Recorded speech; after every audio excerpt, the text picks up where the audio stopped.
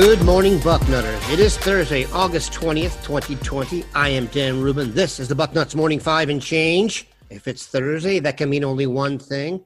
24/7 Sports Director of Recruiting, Steve Wiltfong, joins us. Steve, how goes it? Good morning, Daniel. Going great. Going to be 80, sunny, sending all that good weather down I-70 from Indianapolis through Dayton into Columbus. Let's do it, guys. I say this once a year. Mr. Bucknut says if the weather was like this every day in Dayton, there would be 3 million people living here. This just in, there aren't 3 million people living here. Lots going on in college football, lots going on around the Buckeyes. We are actually going to talk about recruiting today so that we can keep the tears out of our coffee. And let's start with a name that's been talked about ad nauseum. Steve, give us the latest on Emeka Egbuka, the top receiver in the class of 2021. Well, as many of you know by now, if you've been keeping up on 24/7 Sports and Bucknuts, the Sooner Summit is this week at Oklahoma, planned by Caleb Williams, their five-star quarterback commit. Several Oklahoma commits and targets expected to be in Norman. Emeka Egbuka was a prospect that they were trying to get there for that. He is not visiting Oklahoma this weekend with all those prospects, which if you're Ohio State or the other schools pushing, Washington and Clemson, who cares about Washington and Clemson? 3, 2, 1. And if you're Ohio State, you feel good about that because, obviously that would have been an opportunity for Oklahoma to make a move. Maybe Egbuka still visits Oklahoma down the road. It's a program he's definitely intrigued by for a lot of the reasons why he likes Ohio State. But without that visit, I still really like Ohio State in this recruitment, from the relationship with Brian Hartline, Ryan Day, to the player development, to the scheme, and to everything Ohio State's pitching regarding their program. They continue to be in the driver's seat. Washington and Clemson and Oklahoma rounding out the contenders. But everything I'm hearing still points to Ohio State being in a good spot. I think that the next thing for Emeka is he's waiting to see if visits will be wiped off the table.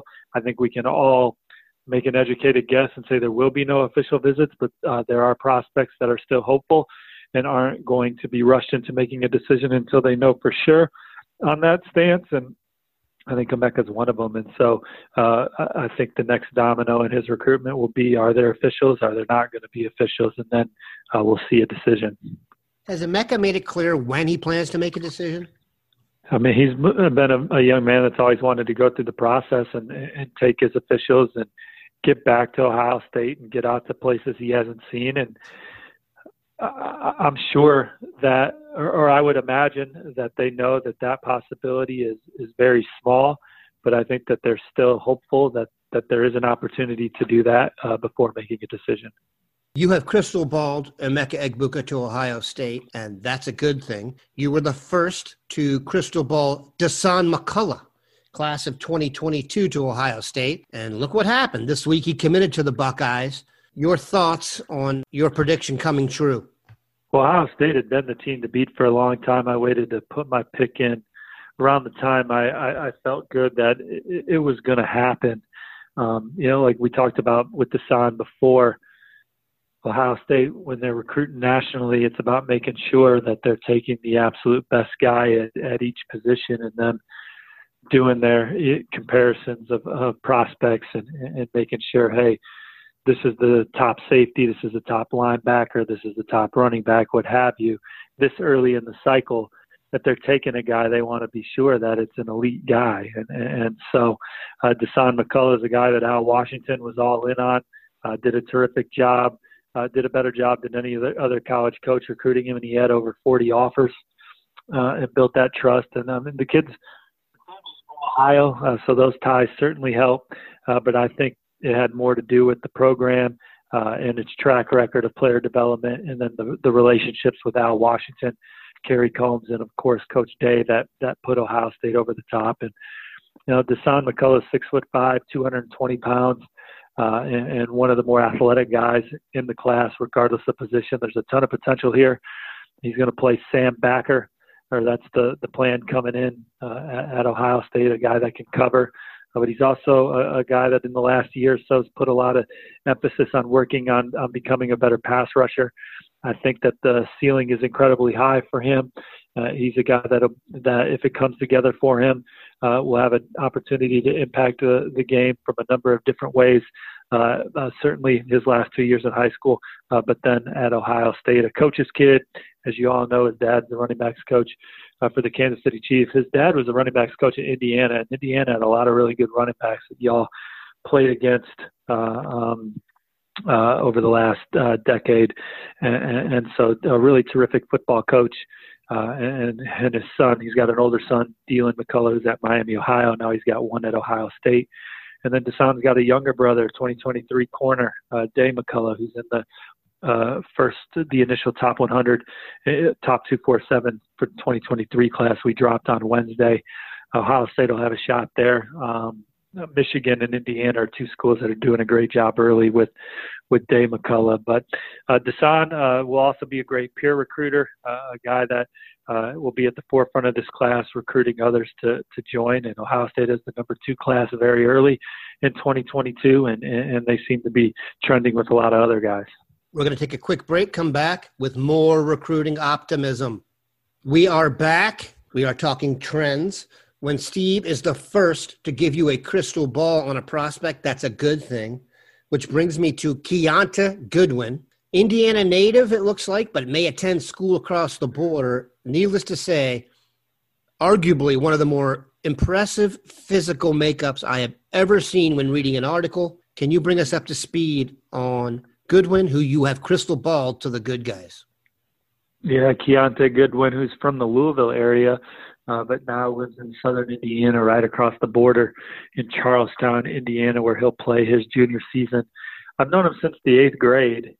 He works out at the Aspirations facility in Louisville, where Rondell Moore and Wandell Robinson and several others have gotten in their work. And all those guys that go to Aspirations seem to lay down terrific testing numbers when you look back at the opening regionals and places like that. Keonta Goodwin is a guy that the founder there, Chris Vaughn, took under his wing early.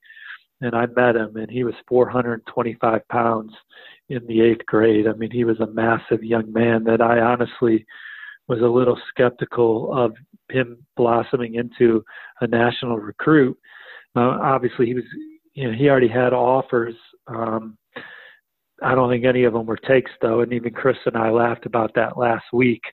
So I didn't really know what his future was going to be, but I've never seen a transformation like this. So now he's 6'8", 315 pounds. He got under 300 pounds a few months ago. That was his goal. Just completely changing his diet, working out often. He weighed 299 pounds. That was the lightest he'd been since he was 11 years old, I think they told me. But Chris has really put together not only a terrific training plan for Keonta, but they also have put out videos of him in workouts where you can see the way he moves, you can see the flexibility, you can see the strength. I mean, benching 405 pounds 3 times, benching 225, I think it was 29 times. They get him on a clock running. They get him on a clock doing a pro agility. So the last piece will be seeing him this fall, which he's going to have to sit out the first couple games because of the transfer deal.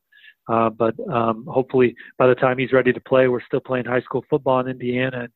And I really think it's going to translate. And if it does, he has a chance to really be one of the top-ranked offensive tackles in this class.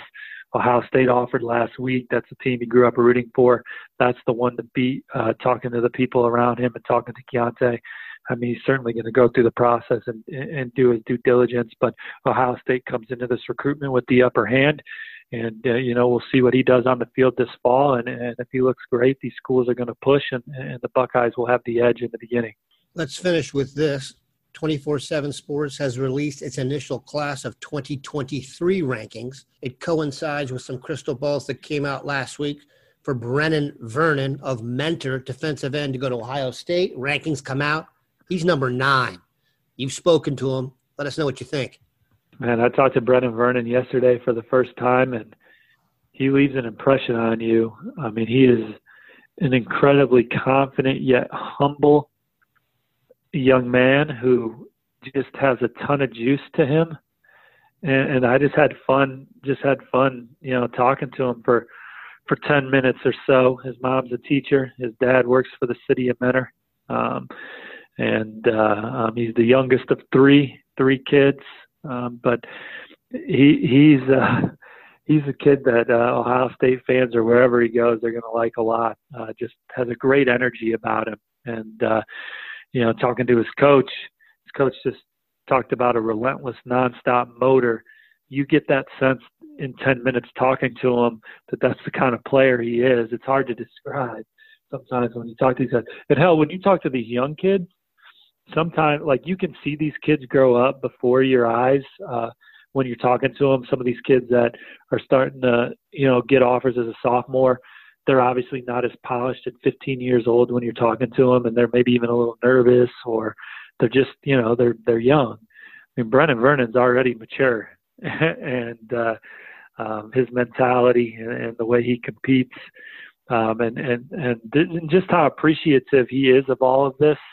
But it's more of all the success that's coming his way is fuel for him. Where I shouldn't say a lot, but for some of these guys, it makes them become complacent. I think for Brennan Vernon, it's only going to make him go after it even more as a sophomore beyond. Ohio State was the offer he's always been working for. He said that to me yesterday. I mean, he teared up when he got offered. How awesome is that, to have that kind of raw emotion when something like that happens? He's certainly going to go through the process, and Alabama, LSU, Clemson are programs he hopes to hear from. But the Buckeyes, was the school he grew up rooting for, and his family grew up rooting for. And I mean, all signs point to him ultimately being a Buckeye, but we'll see where his process takes him. But whoever gets him is getting a kid with great energy and just tremendous upside. Joey Bosa, Nick Bosa, Chase Young, Zach Harrison, Jack Sawyer, Brennan Vernon. We will take it. We appreciate Steve stopping by. Have a good one, Bucknutters. Take care, y'all. See you in the front row.